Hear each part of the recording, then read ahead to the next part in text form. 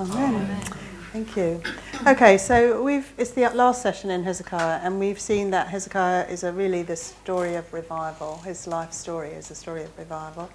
And that revival is what? What is revival? What does it mean? It means believers encouraging other believers to start with. Sort of, yeah. It starts with believers, yeah. With believers. Who does the reviving? God does the reviving by his Spirit. So you can't revive something that isn't alive. You can't revive a dead thing. A dead thing's dead. So revival is only for believers. But once believers are revived, what happens? Others get added to their number. Yeah, why? Why is that? What does revival do? They meet together daily, they share the word, they love the truth of the word of God, and they sell their possessions and share it. Yeah, oh, I thought I recognised that somewhere. Yeah. You can't quote scripture. That's not the place for that. Yeah. Do you think it's possible in our day? Yes.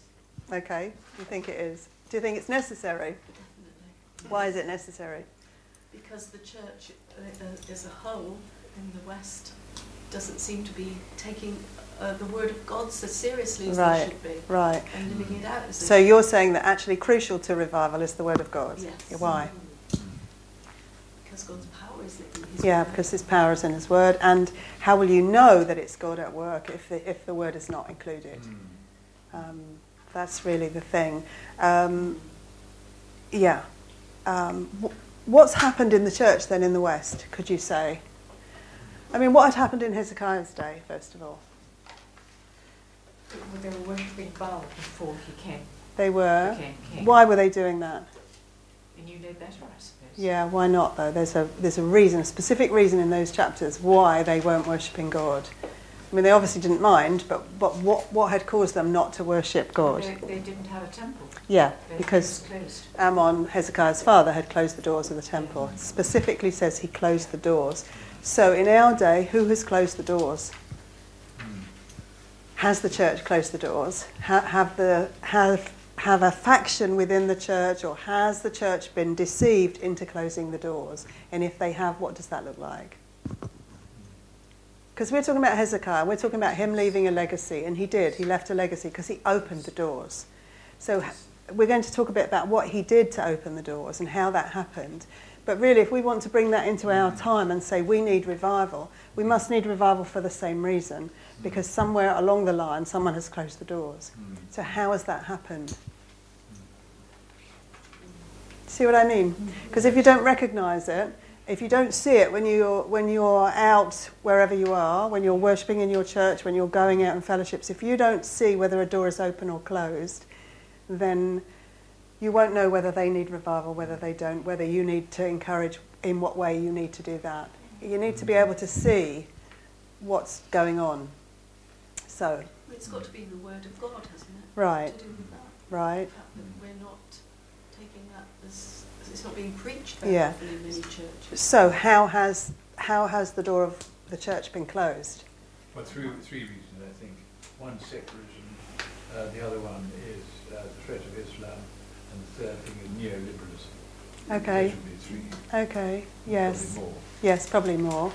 Yeah. What do you mean by liberalism exactly? Neoliberalism. Yes, So what do you mean by that? muscular type of liberalism where everything is watered down. Right, okay, yeah, And okay. undermining the word of God. Okay, and everything's allowed? Yes. Yes, okay, yeah, okay. But also the humanism now, isn't it? Of man being the most important. Yes, and that's a really big one. I think that probably the two together are the biggest two.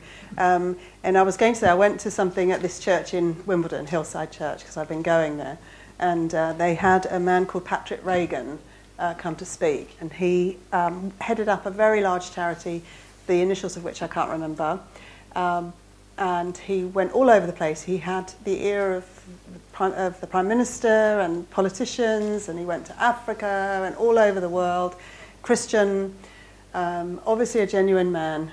And he stopped all of that and decided they would start another charity, he and his wife together, and it's called Kintsugi. Have you heard of it, Kintsugi? Kintsugi, Kintsugi, is a way of Japanese pottery thing, and they take broken pots and they fill the cracks with gold. So what they're saying is that the pot is more beautiful after it's broken and filled with gold than it was before. So they've taken that name for their charity, and they're saying they're reaching out to mentally challenged people, to people with depression, to people with all sorts of issues, anxiety and those things, in order to minister to them and get them to understand there's life out of the brokenness. And he came with his wife and this whole people who work with him, and he gave a really good presentation, and she sang, and it was all really good. But I think probably there were 2 verses from Scripture at all in the whole thing. And by the end of it, I knew there was something not quite right, but I didn't know what it was, because it was all good. It was all focused on people being encouraged, not being depressed, helping them out of their difficulty. And he's written a book called Honesty Over Silence. He's written several books, but this is his latest one, Honesty Over Silence. And at the end of it, all I could, when I came out and walked home, I thought, that was all really good, but it was all about people and nothing about God. And what he was saying was that we can together bring people out of this loneliness, out of this depression, out of this thing. We can make a difference. And of course I believe that, but only God can cure that. And that was missing. It's the social gospel, isn't it? It is a social gospel, which is what you're talking about. It's all of this humanistic thinking and if we can make their human conditions better, if we can make them emotionally stronger, if we can do that, we can save people. But without the gospel. And I'm sure that I'm not, I haven't spent more than one evening with them, so I'm not totally, rubbishing their ministry. But what I would say is that is infiltrating the church, and actually that has closed the doors. Because as soon as you don't speak the gospel, as soon as you start to talk about the fact that we can help each other out of these things, then you are closing the need, removing the need for Christ. And as soon as you remove the need for Christ, no one can get in. So I suppose it's because it's fresh in my mind from Sunday. And it was really sad actually. Because they were obviously genuine, They really had a heart for this. They had difficult family life, very difficult things happened to them. And they were genuine, and they felt called by God to do this. So you couldn't have gone to them and said, well, you're deceiving. No. But nonetheless, what did your vicar think? I don't know, I haven't had a chance to speak to him actually, so be interesting. Thank you, Carol. I'll try not to say any, too much of this, but it's important, isn't it, that we understand that. Because that's the prevailing culture, and that is the prevailing culture in London. The big churches in London are all about the social gospel. They are all about helping people. And it's really hard to criticise that, because why would you not want to help people? So that's why I think it's important. It's important for us to be able to know, that where the doors are closing and where they're opening. You said just earlier that there were 2 main reasons for I think the liberalism, the neoliberalism that Simon mentioned, I think that's another thing. Yeah. In his talk, he said something about, I don't know if you or your husband or wife or your partner, I don't know what they think about this. Oh Lord, no, that was right at the beginning. I just thought, this is going to go downhill. Yeah. So, and again, he's speaking to a lot of non-believers. So it's not easy. Do think it's all about helping people. Of course, yeah, and that's not a bad motive. It's good. But we have to see that that's closing the door. That's all I'm saying. We don't necessarily have to bash them over the head with it, but we have to know what to do about that. And when you put that together with the apathy in parts of the church, with small congregations that really, are not bothered really about going out doing anything, they just want to go to church on a Sunday. When you add everything together, you have this closed door. This closed door. Who wants to join a church of 6 people who really aren't bothered, not very kind during the week? Who wants to go and join that church? You know. And how can a church help you that is so set on human help, on social justice, that actually after a while you come away still starving and still thirsty because you haven't had God meet your needs? You know. So we need revival in the church. The reason I said all of that, you probably think it took a long time to say that, but I believe that the people who did that were Christians. I believe that they really were Christians. They were believers. So they weren't deliberately deceiving, but the deception was there nonetheless. Yes. So that's why it's so important for us. It's so important for us to know what that is and to cry out for revival. So when revival comes, what does it look like?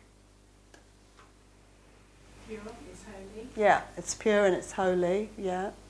It's repentance first. Yeah, repentance. Who brings it? Yeah, God, by His Spirit. So it comes by His Spirit. So now that's another thing. If we're crying, we want repentance. That's what they had in Pentecost. At Pentecost, they had revival. These were the people of God. They were the people of God who were called back to God, and these were people who had crucified Messiah. So they had done for them the most terrible thing. You can't even imagine that God would call them back, but He called them back. And He called them, and when Peter preached his sermon, what did he say? Repent and be baptized. Repent and be baptized in the name of the Lord Jesus for your sins to be forgiven. So I don't think, Pentecost obviously was the start of the church, but it was the revival of the people of God, because they were the people of God. Yes. They were Israel.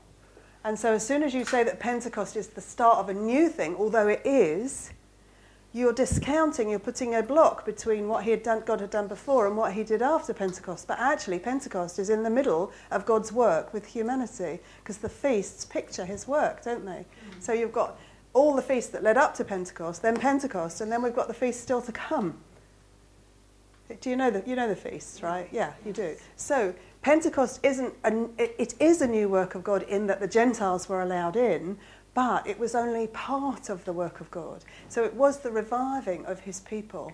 And that reviving brought about the Gentiles being able to come in. So it brought about the fact that you and I are now in the body of Christ. So that's what I think I said last time, that you can plot revivals through Scripture and then down, obviously, through the human history since Christ. But Pentecost is the last one. Well, I think even in Hebrews, the letter to the Hebrews, he was praying for their revival. So how long after Christ's death was the letter to the Hebrews written? Can you remember? Roughly? 50, 60 years after the resurrection of Christ. Yes. And whoever wrote that letter, some say Paul, some say other people, but whoever wrote that letter was writing to a church that was already turning to apathy, being afraid, moving away, closing the doors. It was already closing the doors to the church. And the writer has to say to them, come back. So, Anne, what is the answer? Well, the answer is, you see, what had caused them to move away from the gospel? What had caused them to lose their passion, which they had in Hebrews? If you read Hebrews 5, I think it is, he says you're in need of solid food, but I can only give you milk. And in Hebrews 12, let's go to Hebrews 12, he says, I can't remember exactly, let me just get there. Hebrews 12, verse 12. He says, therefore strengthen the hands that are weak and the knees that are feeble, and make straight paths for your feet, so that the limb which is lame may not be put out of joint, but rather be healed. So already there is this sense that individually and corporately, they were already stumbling. And now they're stumbling because of persecution, because they're being persecuted by their own people, and so they're becoming afraid, and it's easier for them to hide and go back to Judaism than it is to continue to be a Christian. So that's the temptation for them. I've got some Old Testament references which I'll just give you, that a call out for God to revive the people. Psalm 85 verse 6, Habakkuk 3 verse 2, Psalm 80 verse 18, and Isaiah 57 verse 15. Throughout the Bible, God's people call to God for revival. But you said, Eve, what do we do? Well, the first thing that we have to do is to know that we need it. Well, I know you need Yeah, we have to know that we need it. What's the second thing? The second thing is we have to ask God for it, because we can't bring revival. See, that's the thing too. We can't bring about a change in people's hearts. Hezekiah opened the doors to the temple, and he made it possible for people to come in. So he was, if you like, standing at the front preaching a gospel, preaching the gospel. He was opening the doors, bringing them in, cleaning up the seats, making everything right that he could. But he couldn't change their heart. Only God can do that. And God did do that, because God honoured his work and his prayer. So the first thing is to know that you need it, and the second thing is to pray to God for it. And to understand that you can't do it. You just can't do it. And actually, when you look in the New Testament, Paul was writing, he was praying for churches. He was praying the sorts of prayers that we need to pray for one another. Look at Ephesians chapter 1. Somebody read Ephesians 1 verse 16 to 20, please. Ephesians 1, 16 to 20.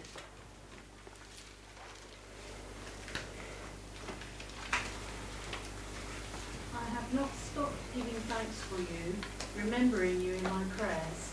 I keep asking that the God of our Lord Jesus Christ, the glorious Father, may give you the spirit of wisdom and revelation, so that you may know him better. I pray also that the eyes of your heart may be enlightened, in order that you may know the hope to which he has called you, the riches of his glorious inheritance in the saints, and his incomparably great power for us who believe. That power is like the working of his mighty strength, which he exerted in Christ when he raised him from the dead, and seated him at his right hand in the heavenly realms. Thank you. So, Paul's praying for believers. See, this is the amazing thing. He's praying for believers, and these believers are doing quite well, actually. They're not. As far as we can see from this letter, they're not acting terribly immorally. They're not, moving away terribly from the gospel. But he prays this prayer for them. So why is that? Why does he pray? And what does he pray? What does he pray for them? To know God more. Yeah, to know God more. And how does he phrase it? Spirit of wisdom and revelation. Yeah, that you have a spirit of wisdom and revelation in the knowledge of him. That may give you a spirit of wisdom and of revelation in the knowledge of him. What does the word knowledge mean? Knowing personally, by experience. True knowledge. It actually means true knowledge by experience. So that he prays that God would give them a spirit of wisdom and revelation in the true knowledge of him. So where are you going to get true knowledge of him? Yeah, in the Word, but through the Spirit. See, that's what Paul's praying. He's writing the Word to them. That's not the Word for them. The Word for them is the Old Testament. So that's new. But he's saying to them that he's praying that they would have this true knowledge of God. So think about revival then, which is our subject. How is revival going to happen? I mean, when we are praying, what are we going to pray for? And you know the answer because it's right here. It's just so, nobody likes to say it because it's obviously so simple. But we need to be praying for each other that we have this spirit of revelation and wisdom in the knowledge of him. We have to pray that for ourselves individually and for us collectively, so that, he says, so that if you have this true knowledge of him in this and wisdom, there's a result of that, so that you will know what is the hope of his calling. What's the hope of his calling? What's the hope of our calling? What is the hope of the calling of God? Knowing him better. Yeah, knowing him better. On the way. Eternal life. Eternal life in Christ. And heaven is the hope, isn't it? Our citizenship is in heaven, Paul will say to the Philippians. So that we don't really belong here, we belong there. And the hope is, the confident expectation is, that we will be there with him. And when we get there, what will we be like? We'll be like him. We'll be fit for the country that we're going to live in. So this place, where we are now, what's this for? Preparation. Yeah, preparation, but in what way? Because I think sometimes, it's called a training ground, it's called all these other things. It's where we train to be Christians, and so people strive harder and harder and harder to live the Christian life. And like I said last week, no one can live the Christian life except Christ. So what is this? If you had to liken it to something that we know, this earth and heaven. So heaven is our home, that's where we belong. We're not there yet, but we know we're going there. So what have we been left here to do? Preach the gospel, but with word and with deed. And so what are our actual actions? What are we called to do in Scripture? You won't get it. It's just, it came to me the other day, so I'm going to tell you. You take your kids to the swimming pool and you go into one side of the changing room, right? And you take you don't know, but I've been taking my grandchildren to swimming lessons. So you take them in, takes a big kerfuffle, they've got to get their clothes off, get them in the locker, put their swimsuits on, and then go for the pool, right? That's what this world is. It's the changing room. What does Paul say? Lay aside the old man, put on the new. Doesn't he say that? Twice he says it in Ephesians and Colossians. Lay aside the old you and put on the new. Think about it as a suit of clothes. Think about it as a new suit that you need in a new place. That's what we're here to do. And the changing is the witness. Yes. Isn't it? That's the witness. So when my grandkids come out of the door of the changing room and they've got their swimsuits on and they look really cute, they do. They get out there. They look like they're ready for the pool. They are ready for the pool. They're ready to be where they are.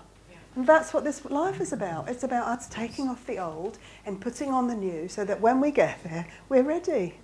We're ready to do it. Can I just say something? You spoke earlier about the church and revival and how we recognise what is not really where we should be. I think often the church forgets that we're not of this world. Yes, exactly. And we try to be too much like the world. Exactly. And get sucked into it. Yes. Because social justice is a wonderful cause. And some of the biggest sins of life have been cured by Christians. Slavery, for example. All of that work done by Wilberforce and his friends, they were Christians. They did it for Christ. But they didn't forget the gospel in the doing of it. And it was all for Christ. So that's what we've forgotten the gospel in it. We've forgotten that it's all about God. Yes. And it's all about people. Sometimes I've had this. Oh, sorry. Go on. Sometimes I've had this feeling that we're in a collecting ring. Yeah. Being a horsey person. Yeah. You get into a collecting ring before you run the race. Right. Before you Right. go off to compete. We are like that, Carrie, you're right. And we're parading around and we look really good. Yeah. Go ahead, Dee, what were you going to say? I thought that you had given the suggestion from time to time that we have a job to do. Yeah, we do. And that we will be here until we've completed it. Mm-hmm. And also, is it not to do with seeking first the kingdom of God? Definitely. And all these things? Because if I concentrate on, goodness, I could shape up in this, that and the other direction, I don't think it really does it. No, so when I say change your clothes, what do I mean? Because that's really good. That's exactly where we're going with it. What does it mean when you change your clothes? What does that look like? But it doesn't look like you trying to fix things. It's not like you changing this sleeve. Right, this sleeve looks bad to me. I need to get rid of this sleeve, and then I need to find another sleeve to put that on. And it's not that. It's you putting on something that's tailor-made for you. And it's just you laying aside that stuff. And it's a one gesture. It's understanding I can't live the Christian life, only Christ can live it in me.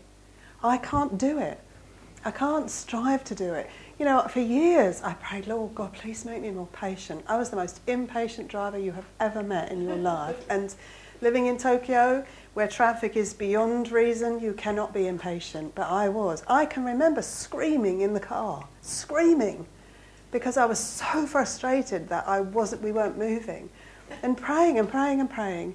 Lord, please make me more patient. And in the end, God said, and actually it's not your patience that's the worst thing. It's not the patience that I want to deal with. We'll get to that later. There's something else underneath there. So it was really an eye-opener to me. I could only see what I could see, but God can see the whole. And so he's not wanting me just to deal with bits and pieces. He wants to change the whole thing. And, you could tell the same story in different ways. You'd have the same testimony. But what I'm trying to get to is the fact that we can recognise that we need revival. We can see that the church is going the wrong way. We can see that we have to do certain things and pray for certain things. But it all comes back to Paul's prayer, that we would have a revelation, give us a spirit of wisdom and revelation in the knowledge of him. And I mean, you've been coming here, lots of you have been coming 10 years. I don't think I've said anything different in all that time. I think it's been the same. And sometimes I think it can't be that, Lord. It can't be so simple. There's got to be something else. But it is that simple. It's coming into the true knowledge of who Jesus is and what he has promised to do, and understanding it's all his grace and none of my work. It was all his grace before, and it's going to be all his grace now. And my work is to surrender to him. That's what I do. I say, I can't do revival, only you can do it. I can't change my heart, only you can do it. I can't make myself want to do these things, only you can do it. But it's the prayer that he would. And that's the seeking. That's me saying, I can't do it, Lord, but I want you to. Ephesians 3:16-19, 2 prayers in Ephesians, and both of them are about the same thing. Ephesians chapter 3, verse 16, that he would grant you, according to the riches of his glory, to be strengthened with power through his Spirit in the inner man, so that Christ may dwell in your hearts through faith, and that you, being rooted and grounded in love, may be able to comprehend with all the saints what is the breadth and length and height and depth, and to know the love of Christ, which surpasses knowledge. Why? That you may be filled up to all the fullness of God. Why is it that Paul wants you to know this love of Christ? Why does he want you to be rooted and grounded? Why does he want Christ to dwell in your heart through faith? Why does he want, where is it that he talks about the surpassing knowledge? Why does he want you to know this love of Christ which surpasses knowledge? All so that you may be filled up to the fullness of God. Why? Because the more you are full of God, the more you are able to live for him. And you can't fill yourself with God. How can you? You can't. You can't say, right, I'm going to do this today and I'm going to be filled up with God. All you can do is say, I know that I'm not. So please fill me.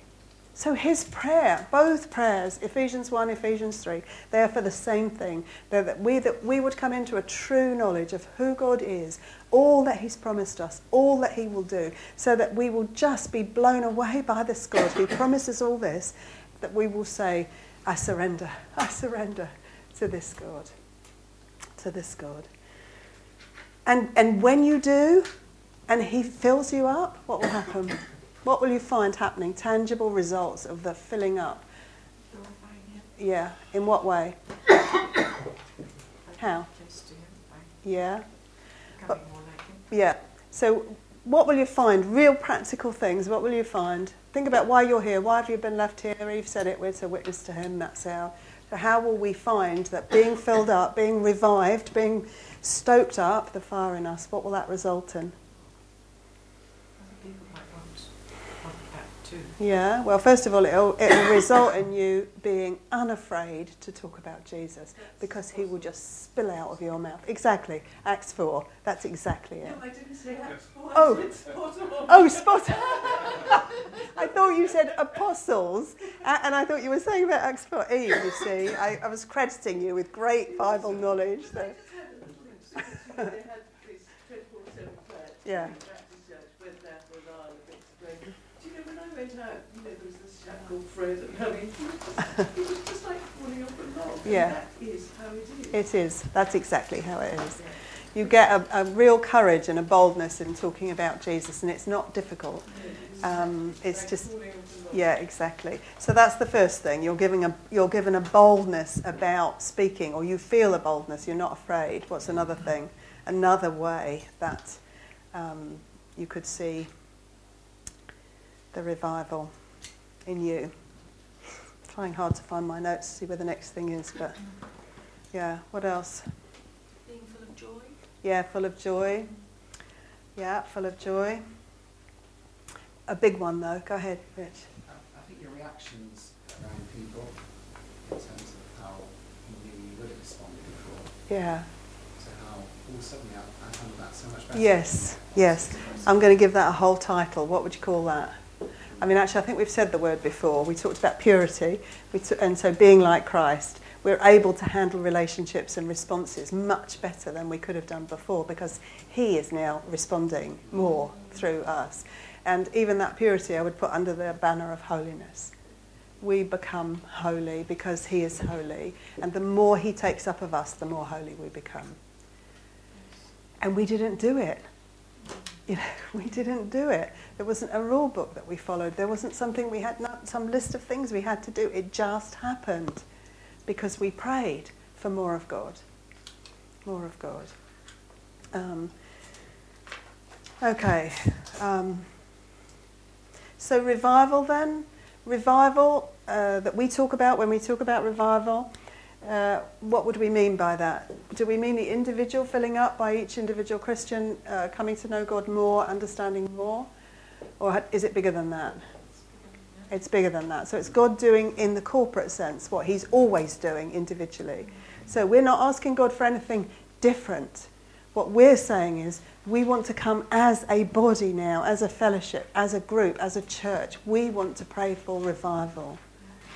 Because we see that it's necessary and because we want to be filled up to all the fullness of God and we want to be able to witness to him and we want to be holy.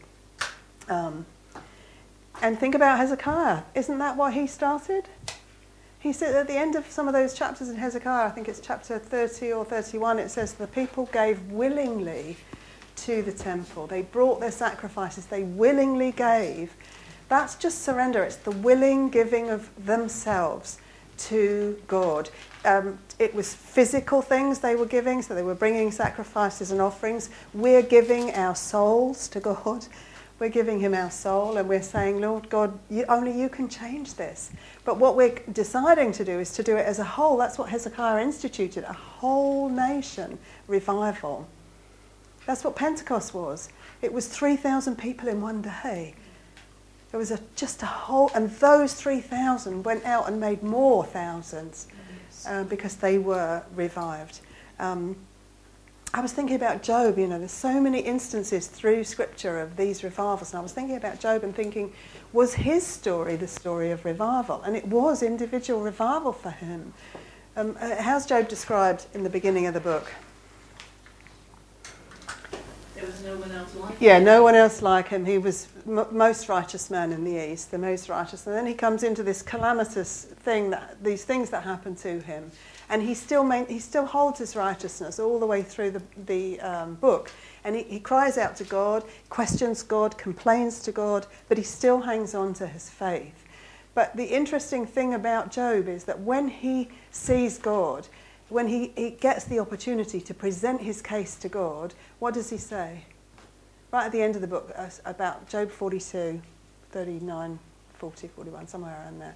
He says, my ears had heard of you with the hearing of the ear, but now my eyes have seen you, and I repent in dust and ashes. Because what Job saw was all his goodness, all his righteousness, all his human goodness was nothing compared to God. And that's a lesson for us. I mean, all his suffering, everything else, I mean, there's so many lessons in Job, but one of the ones is that it's nothing about us. The most righteous man in all of the world at that time came before God with all his complaints and all his questions and all the why and how did that happen to me and everything else. And he found nothing he could say in front of a God who was totally other, totally different. And so Job was revived, actually. He was revived because he understood finally that he was powerless without God. He couldn't do anything about his situation without God. And that's what revival is understanding that we can have worship events, and we can have conferences, and we can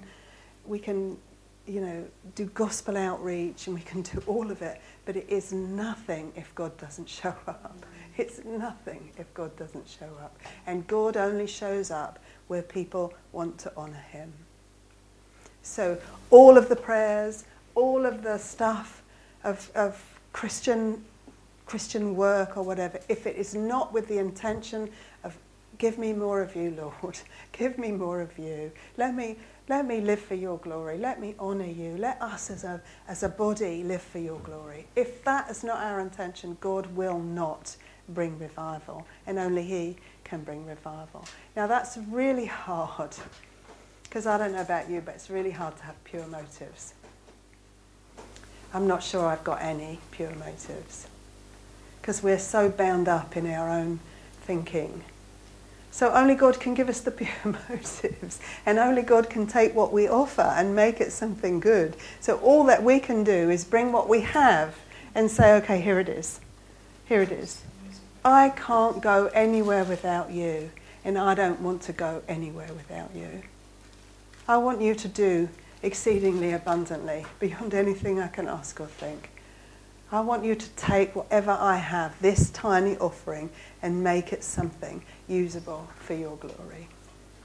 And so what will it take for that to happen in us? Everyone who has this hope in him purifies himself. Yeah. Just as he is pure. Yeah. Yeah. Is that Titus or Timothy? That's 1 Oh, John. 1 John, yes, that's Yes, right. Yeah, purifies himself. Thank you, yeah. That's it. Yeah. So all of that to say, the only thing that will bring revival in our day is our understanding that we are lost without God. If he doesn't do it, we can't do it. We just can't do it. So we need a revelation. We need a revelation. That's what Paul prayed, that we would have a spirit of revelation and knowledge of him, wisdom and revelation in the knowledge of him. And we need to persevere until we get it. And that's, again, not something I'm good at. Perseverance is not one of my strong points. I'm like, okay, I prayed, where is it? And that's how the church is. And that's how we are as a human race, because everything is now instant. So it's harder and harder and harder to persevere, because all of our culture is pulling us the other way. I was listening to a TED talk the other day, just a snippet of one, and there was someone on there talking about the brain and what happens when we use our mobile phones or iPads, and she was saying that we talk about multitasking, but the brain, it's impossible for the brain to multitask. All that happens is that your brain switches from one thing to another thing. It doesn't do 5 things at once. It does one thing and switches quickly to the next thing, and switches quickly to the next thing. And what that does is it starts to destroy the connecting neurons, neutrons, whatever they're called, in your brain. And so you actually damage your brain by multitasking, what we call multitasking. Sure, only women that can do it. Yes. We definitely... I can't answer that, Brian. That is just... do you need the Lord or what? I cannot answer it. So, we need this understanding that we need to persevere, we need to keep going, we need to keep praying. And the only way we're going to do that is how? What would make you do that? What would make me do that? The Spirit of God stirs you up. Yes. Yes, stirs you up. But what would be your thinking? Part of the fellowship, part of the body. Yes, part of the body, part of the fellowship. But why would you start to think like that? Because you love God more than anything. Because you love God. And why do you love God more than anything else? Yeah, he's all we have. Because actually, in a way, you've seen God. You've seen him for who he is. See, when I said about Job, he said, I've heard about you with the hearing of my ear, but now my eyes have seen you, and I repent in dust and ashes. It's interesting because you can read the Bible and you have the experience and it just doesn't go in. You just don't feel that God is speaking to you. And other times it is so real and so amazing. Yeah. So Yeah. There's a big difference. Yeah, there is. And the difference is, I think, the understanding that reading the Bible is not it. You know, we can know the Word, we can read it, we can study it, we can even talk about it to each other. But the Word is just the path to God. It's just the way to God. It's an extension of Him. And so He's just drawing us in and drawing us in and drawing us in. But I'm not content with this. I mean, this is great. I love it. I've always loved the Word of God. But that's not enough for me. I want the God who is the Word. I don't want just the Word. And that's what happens when you see God. When you actually see Him with the eyes of your faith, you start to see there's someone I really want more than anything else. And because He is so wonderful, you seek after Him and you keep going because you know He's there and you want Him, and nothing is going to stop you getting to Him. Now the problem for us is what? Well, one of the many problems for us is that we're human and we're easily distracted. Yes. And perseverance, I said it's not one of my good things. I don't think it's a good thing for anybody. Not real perseverance, not running hard after God. So we have to trust even that to God. We have to, yeah, go ahead. Can I just say something? This reading of the Bible, you have the Holy Spirit, you come across something that's intriguing. Well, I got to a stage where I thought, this is all about me. And so what I found is really helpful is, God, that's amazing. Now I pray for everyone, right, or specific people or situations. Yeah. And that somehow really thrown it out there, as opposed to just sitting there and feasting away on my own in the morning. Yeah. I know that probably sounds No, it bizarre. doesn't. It doesn't. I think it's the next stage, Eve. It's another stage, another climate, another step forward, another something. It's, you know, Paul talks about in a totally different context. He says, keep the standard that you've already attained, keep the maturity that you've already attained. So he's assuming that we do grow in our Christian life and we don't stay babies forever. We do grow up. And so, you know, he's saying that it's not wrong to have grown up. That's a good thing, to turn that into a prayer for other people.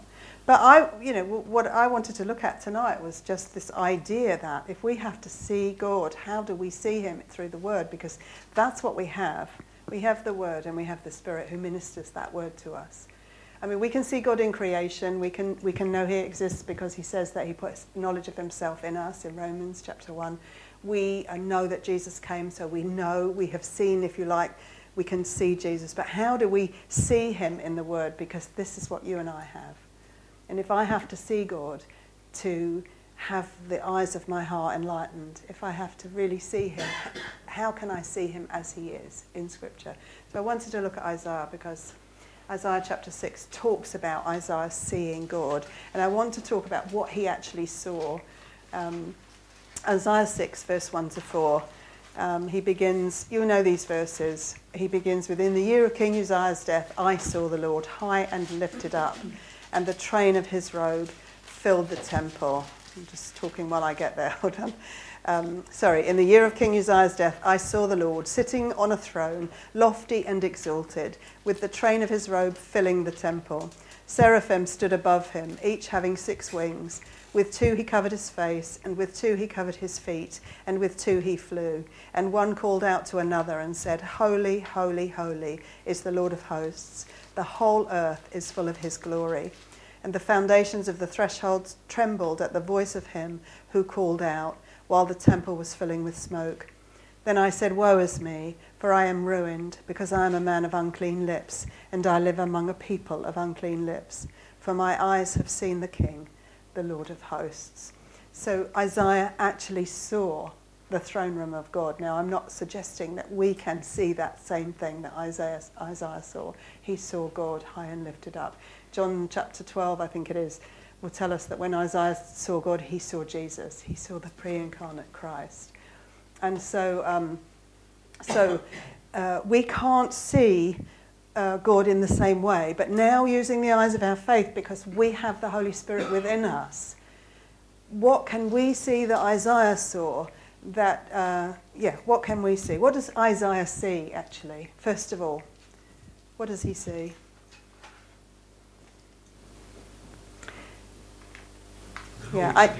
Yeah, he sees the Lord sitting on the throne. So just in that description, you won't get it because it's a convoluted thing, but what Isaiah sees first is that God is alive. He is alive. He is real.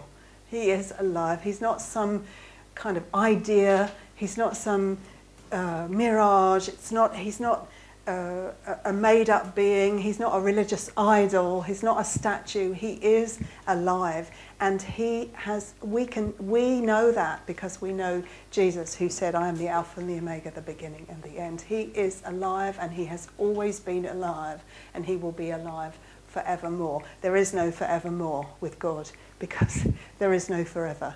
It is always now with God. He was there before the beginning, and he will be there after the end. Genesis 1 opens up with, "In the beginning, God." He was there at the beginning of our time, and he will be there long after our time finishes. That's who our God is. He's alive.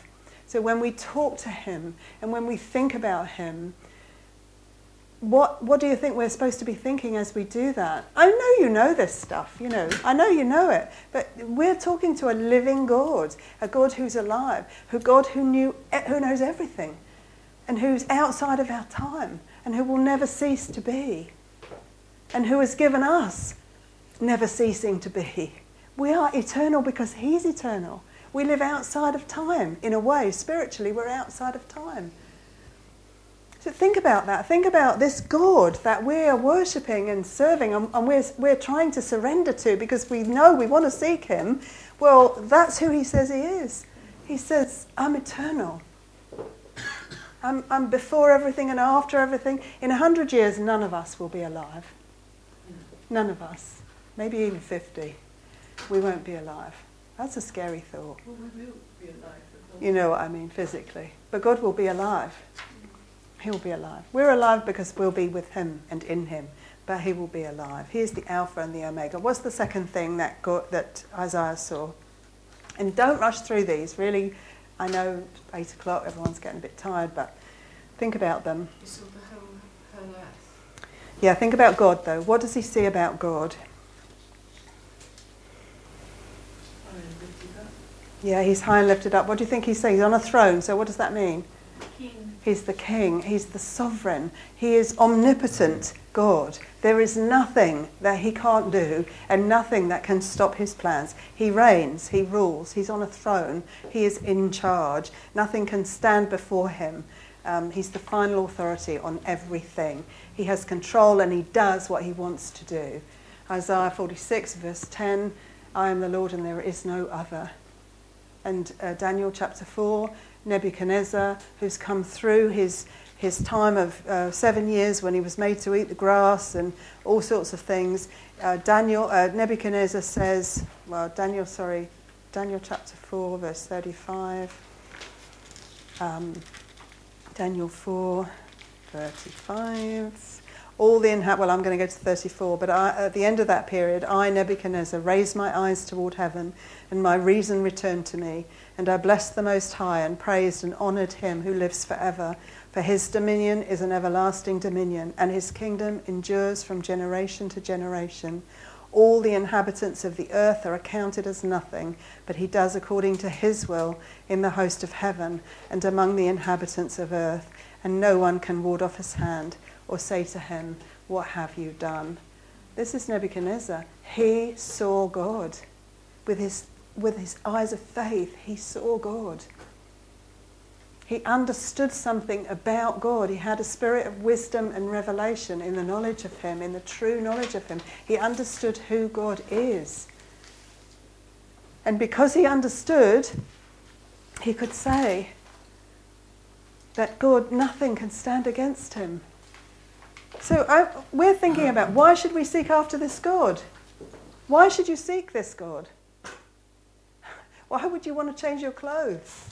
Why would you want to surrender? Really, seriously, ask yourself why, and ask yourself, if you're not surrendering, why am I not surrendering? Because this is who God is. And if I'm not surrendering, why not? What is it that I don't understand about this? This is who God is. And Nebuchadnezzar says, at the end of that period, I raised my eyes toward heaven. He raised his eyes and then his reason returned to him. It's in that order. I raised my eyes toward heaven, and my reason returned to me. And I praised the God who did this. So he's God. No one can stop his plans. He does what he likes. He raises up kings. He deposes them. He puts to death people. Your battery's dead. Oh, no, it isn't. It's just the microphone. Oh. Yes. Yeah, I know. I was just joking. My battery hasn't stopped. Have you got another set? Yes. Well, I've got an old set, but hopefully they will work.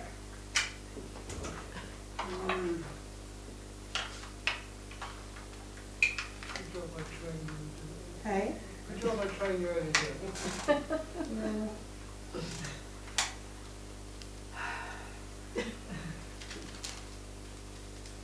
Okay, is that working? There you go. Well, I'll see how long this one lasts. Okay, whenever I talk about God this way, I really look out and I see bored faces. Why?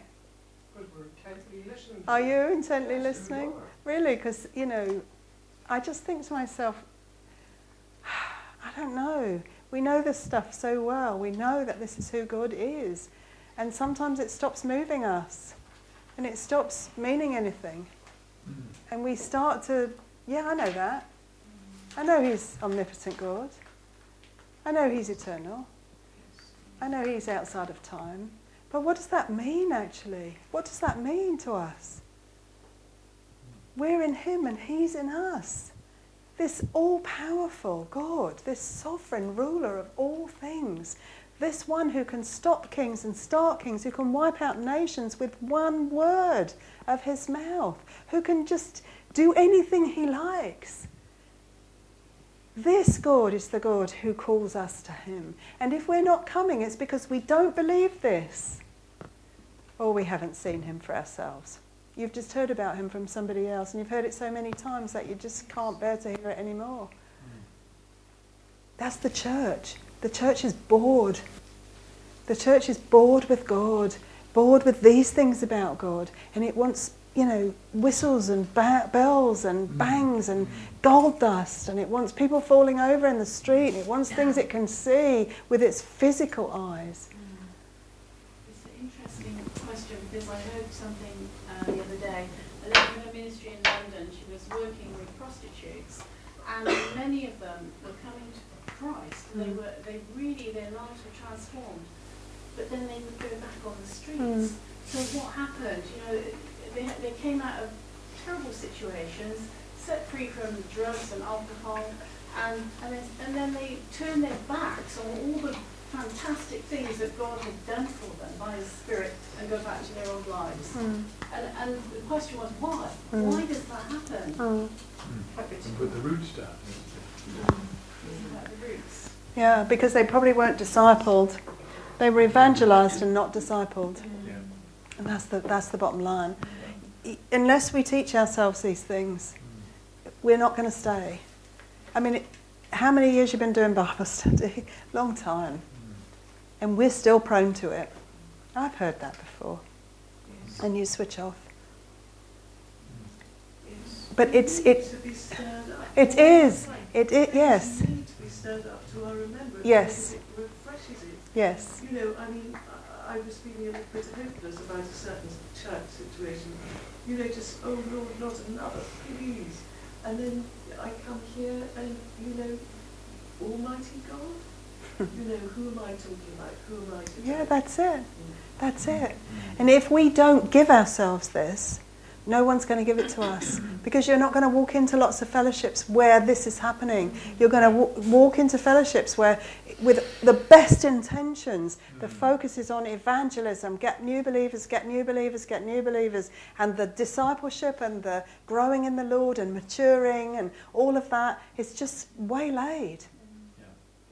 And what happens is you and I get apathetic. We do. I mean, I can't go on holiday for 2 weeks without losing my grip. Because I need to do this. I need to remind myself that this is who God is and that I belong to Him. So, Isaiah sees God, He's alive, He's sovereign, He's omnipotent. What else does he see about God? So find something in here that he sees about God, something wonderful. What does he see about God? Yes, he sees glory. He sees beauty. He sees majesty about God. He sees that God is fantastic and God is fabulous, and he's just more than Isaiah even can explain. He can't even describe God. All he can say is the train of his robe filled the temple. He can't even describe it. He can't describe God's, his appearance beyond the train of his robe because it's too beautiful for him. He doesn't have words to describe it. He doesn't have words. He's majestic and awesome and beautiful and, fabulous. And I want to see God like Isaiah saw God. I do. I don't see him like that. I want to see him like that. I want to train my eyes to see God like that. The eyes of my faith. And he sees that God is worshipped because of that. Holy, holy, holy is the Lord God Almighty. Holy, holy, holy is the Lord of hosts. Holiness is total otherness. He is outside of our thinking and outside of our human understanding. He is beyond words for us. If God didn't give us the words, we would not know how to describe him because he is totally other. So he sees that God is alive, that he is powerful, that he is sovereign, that he is beautiful. What else does he see? What does that bring about in Isaiah? He sees himself. Yeah, he sees himself. It's not very nice. No, it isn't. And Isaiah's a prophet. He's using his mouth to talk about God. And that's the one thing he says, I'm a man of unclean lips and I live in a people amongst a people of unclean lips. So the best thing that he can think of about himself, he's now calling unclean. In the sight of this God. That's the thing. All his righteousness is like filthy rags. Job, when he gets to see God, he's got nothing to say, even though he's hung on to his faith, even though he's said some incredible things about God on his journey through. He still has nothing to say in front of this God who appears to him. And so Isaiah worships, actually. That understanding that he is a man of unclean lips is worship, isn't it? It's like me saying, I see you for who you are, and I see myself for who I am, and all I can do is fall down in front of you. And that's worship. It's, and the thought, think about it, God is beyond our thinking. We can't think about it actually, because he's beyond anything we have. If God did not want to know, he didn't want you to know him, you could never know him. You could never know God unless he wanted you to know him. I mean, why does he want us to know him? Why? Why is Paul's prayer that we would grow in our knowledge of him? In Colossians and Ephesians and Philippians, all of his prayers are about growing in the knowledge of God. And we can only know God because he wants us to know him. So when we start to want to know him and seek after him and persevere and train our minds and discipline ourselves, we can know that for sure God will reveal himself to us. Not because we do something to make him, but because he, from the beginning of time and before, he wanted us to know him. I could cry sometimes when I think about that. That's why we're here, isn't Yeah. it? To worship him. Exactly. This is worship. This is you saying, I can't believe that you would want me to know you, but since you do, I want That's to know why you. he made us. to Exactly. worship him. Yeah. And the whole earth is full of his glory. The angels are crying, holy, holy, holy. And someday God will reveal himself to the whole world. And he will be awesome in splendour and majestic. But we don't have to wait till then. How wonderful is that? We don't have to wait till then. Why not? Because he's already revealed Because he's himself revealed to- himself through Jesus and to us. And to us. So now if that's true, how can we know him better?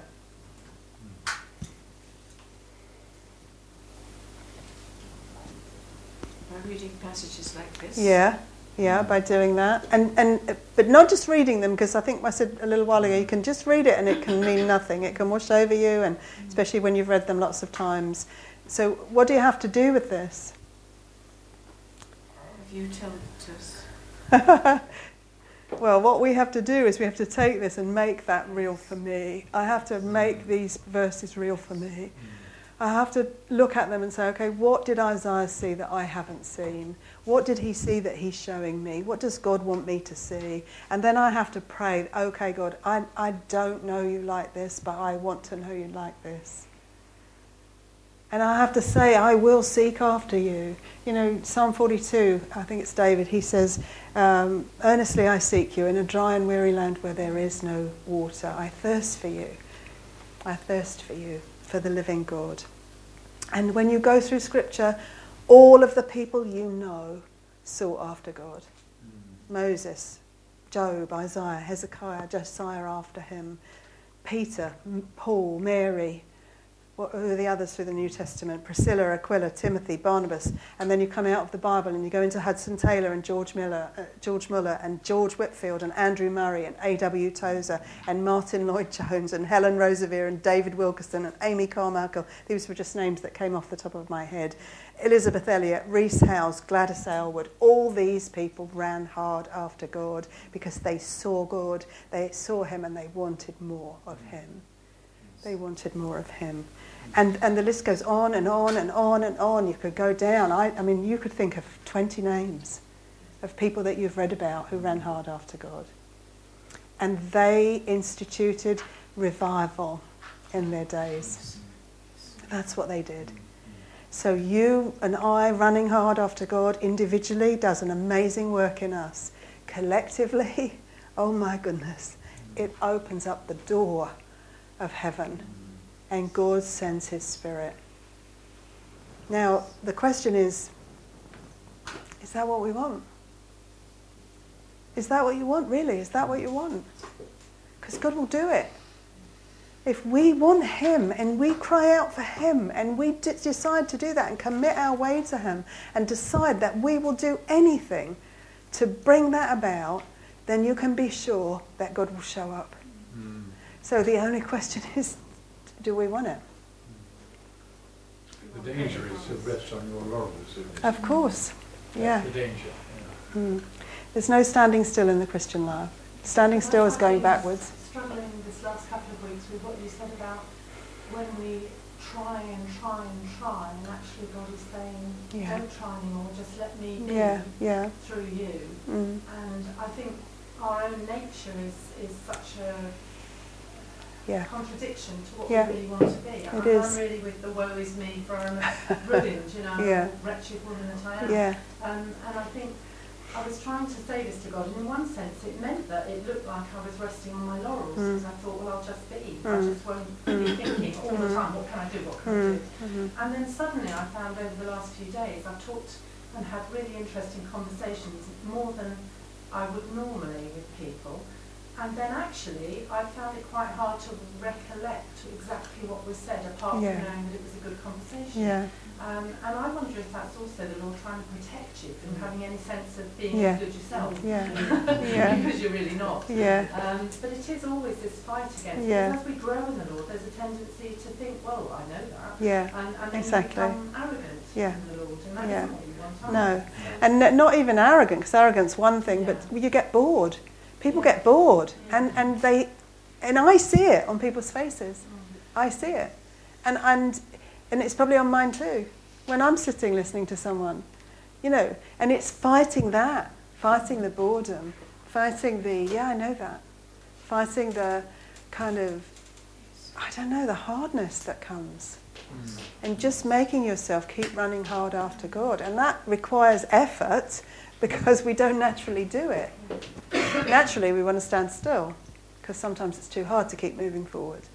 But that surrender, that's exactly it. It's that letting go and letting God be God. But even the letting go requires you to let go. You have to do that. So you have to surrender to yourself. So it's not, don't worry about it, live your own life, God will do it all. It's not that.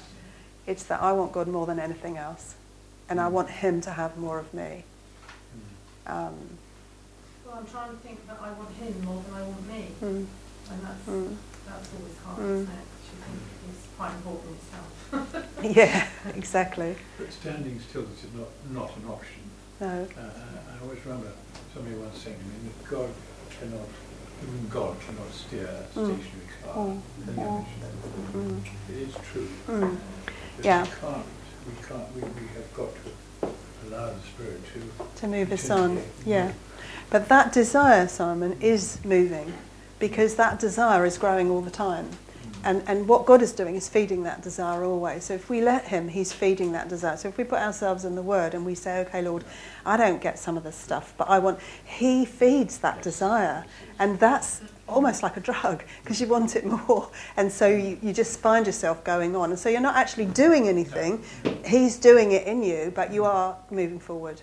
But if you don't read the Scripture, oh yeah, for example, then nothing. Yeah.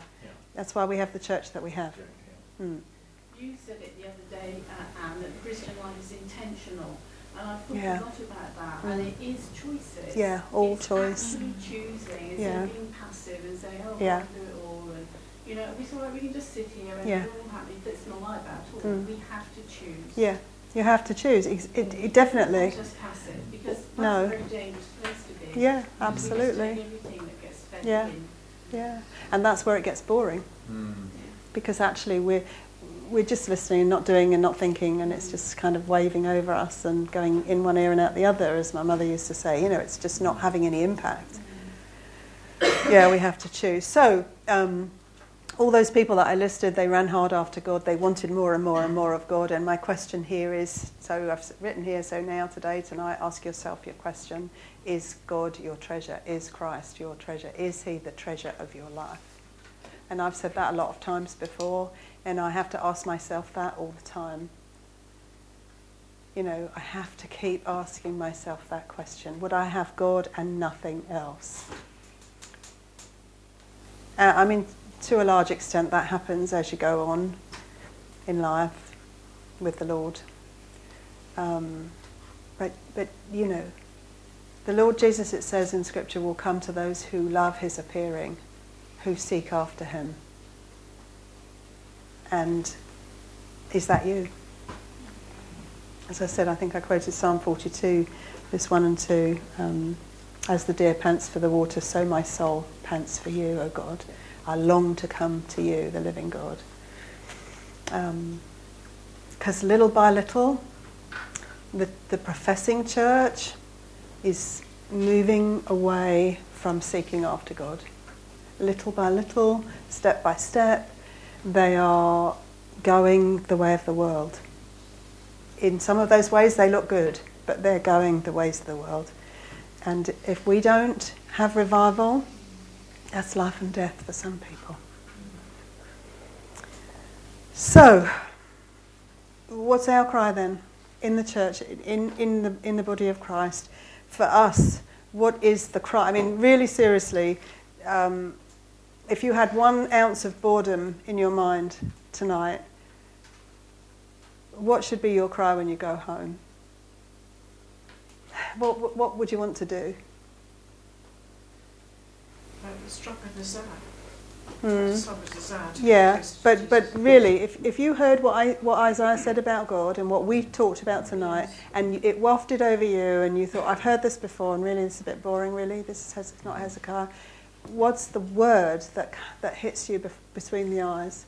It's repent. You need to repent because you've heard something great about God and you haven't wanted it, and you haven't hung on to it, and you haven't said, I want that more than anything. I want to see you like Isaiah saw you. I want to run after you like Isaiah ran after you. I want to be like those people who have gone before me. I want to live my life for you. And if you didn't think that, you need to repent because you're on the wrong road. You're on the wrong road. You may only be on it for 5 minutes and you may go home and it may be fine, but you were on the wrong road for that 5 minutes. You were turning away from God. Because how can we hear things about this God and not want more of him? How can that be? So repent, repent, repent. So repentance has to start in the church. It has to start with us. We have to repent of our arrogance and our boredom and our apathy and our just standing still and our intractability and our thinking that it's okay, and I need a holiday, I need a bit of time off. thank goodness it's Christmas. We won't have Desiring Truth for a few weeks. You know, you have to repent of that. I have to repent of that. And we have to ask God, second thing, you have to repent, and then what do you have to do? I mean, really, do you believe that we need revival in this? So if you believe it, then this is what we have to do. We have to repent of all the stuff that we have allowed to build up in our life and in our minds that has kept us from running hard after God. We have to repent of that, and then what? Do we do a Daniel repentance? Yeah. We do. Yeah. Because it's, you know, and if you did a straw poll here, you would find nobody thinks just the way you have just described. No, I know that, Eve, Sorry. but no. Because I can sit here with no expression I of know. what's going on inside. I know, thank you, I know. Desperate for this. Yeah, I know. But think about taking this out then. Think about taking this back. How are you going to think about the people that you're mixing with in other churches, in fellowships, where you know that that's not happening, they're not in the Word of God, because no one's put them in there. You know, I thank God all of the time. I didn't know, I wouldn't have found my way to this sort of study in the Word if someone hadn't come alongside me and put me there. It just wouldn't have happened. It's not normal, natural. People don't do that. It's that God put someone in my life. He put lots of someones in my life that kept bringing me to the Word of God. And that was His doing and their doing. It was because people took the responsibility to disciple me. I mean, thank God for it. Because, you know, and that's what we have to do. We have to disciple other people. But before we do that, we've got to repent. And then what have we got to do? What's the next thing? If you repent and turn around and you start towards God, what are you going to ask God for? You're going to ask Him to make Jesus Christ so big in your mind, in your vision, to make Himself so huge that you can't see anything else because He's so huge. We live in a world where God's been made so small. He's so small that people don't see Him. Can you imagine if God showed up Cirencester Marketplace on Sunday morning and He looked like this? Can you imagine? People would be flat on their face. In the marketplace, freezing to death in the rain and the wet. They would be flat on their faces. We have to, in our own minds, He has to be big. So we have to ask God, because that won't just happen. We have to ask God to help us to do that, to make Him large in our minds, in our vision, in our thinking. And then when He's there, to say, God, help me to surrender everything, to give You my will and to give You everything. Stop me going off all over the place and getting distracted and deciding this for myself and that for myself. God wants every part of us. So we have to ask Him, I don't know how to do that. I think I've done it and then I find there's that stuff going on. So how do I do it? Draw me closer. So we're going to repent, we're going to surrender, we're going to ask God to help us do all of those things. We're going to really lay down our soul, our life. Also, because I was just thinking, you know, get together with other people from your place that you're concerned about. And really pray with them, because as we know, that's how you find it. Definitely. And commit to this. Commit to do it every day. You know, you're going to forget this in 2 days' time. You're going to be Christmas shopping. It won't be on your mind. So it's the commitment. Somehow you're going to write it in a calendar, on a diary. I'm going to do this every day. I'm going to commit my way to You. And if you don't commit to that, it won't happen. It won't happen. Okay, I think I didn't say at the beginning, but you know, there are 4 words that I think. Well, we've already started these things, but I have to say that they came to me in kind of an order for Desiring Truth next year, and that is evangelism, discipleship, mission, and prayer. And you can change the order because they're not in importance. It's just what we're going to do next year: evangelism, discipleship, mission, and prayer. And I realised when I wrote those down in my little black book, thought I had some new wonderful way of doing ministry. I realised that's like standard across Scripture. There's no other way. That's just the way it is. That's what we have to do as a church. We have to evangelise, we have to disciple, we have to pray, and we have to go on mission. We have to go on mission, i.e. we have to go out and encourage other believers and then out into the unbelieving world. That's what we're going to do next year. We're going to do more and more and more of that, all of it. I hope we can do it in a place with indoor loos. So if you could spare a time to pray over Christmas, that we could get a building that will hold more people and that, the amenities are more amenable. That would be good. But we're going to do it wherever we are.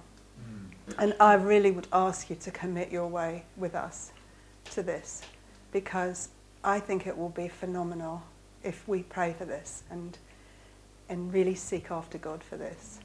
I mean, who knows what he could do? Well, who knows what he would do?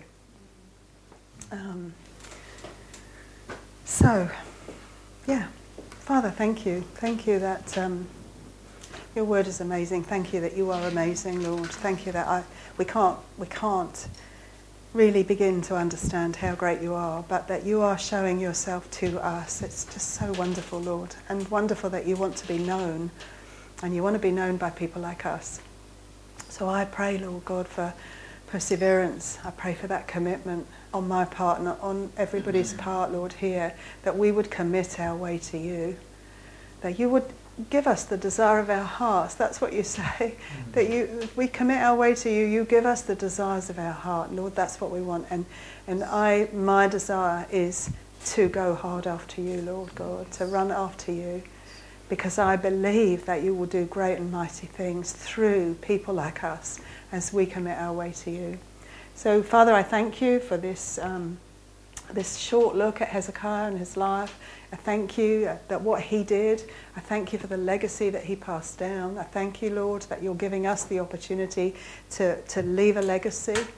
I pray, Father, that you would show us how to do it, and that you would really help us to make you, to see you as you really are, Lord God, to see you high and lifted up as Isaiah saw you, and to know that we can come boldly to that throne of grace and find help in our time of need. So, Lord, we just thank you for your word. We thank you for who you are, and we thank you for even the small desire that we have in us to follow you. And in Jesus' name, amen. Amen. So I hope to see you next week. And on the 18th. Not next week, sorry, nothing next week. Yeah, the week after.